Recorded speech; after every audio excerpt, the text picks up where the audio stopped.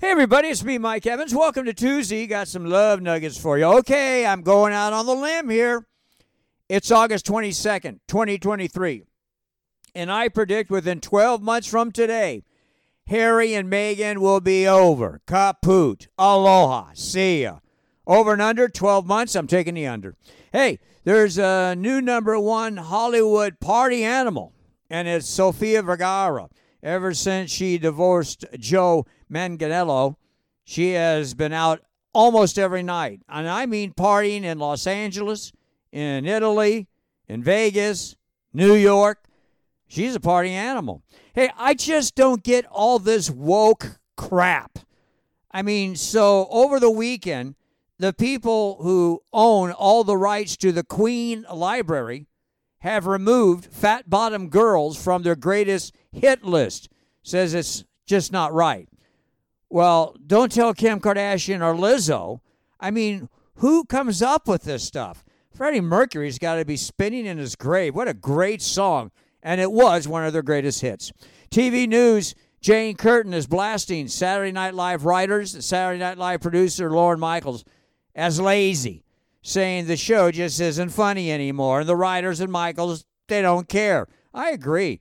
She says that when John Belushi, Dan Aykroyd, Bill Murray, Phil Hartman, when Chevy Chase, Gilda Radner, Eddie Murphy, when they were on, Lorne Michaels and the writers did care, but not anymore. Hey, great 3-part documentary on HBO and Max called Telemarketers. This is a must-see. 2 drunk stoners who have spent their whole adult lives as telemarketers decide to blow the whistle, and it is alarming, disgusting, and it's hilarious. They explain all the lies, the cons, the scams, the robocalls, and how the United States Congress actually supports and allows these scumbags.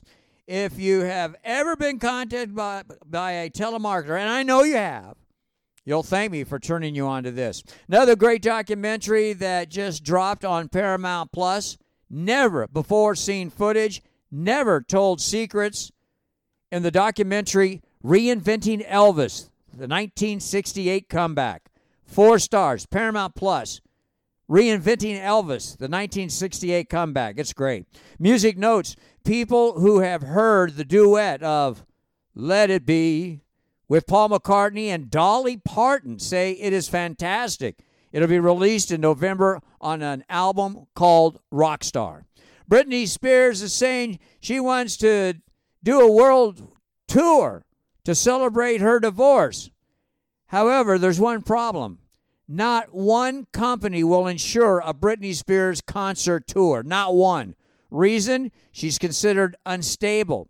No insurance, no tour. Period. And a quick odds and ends.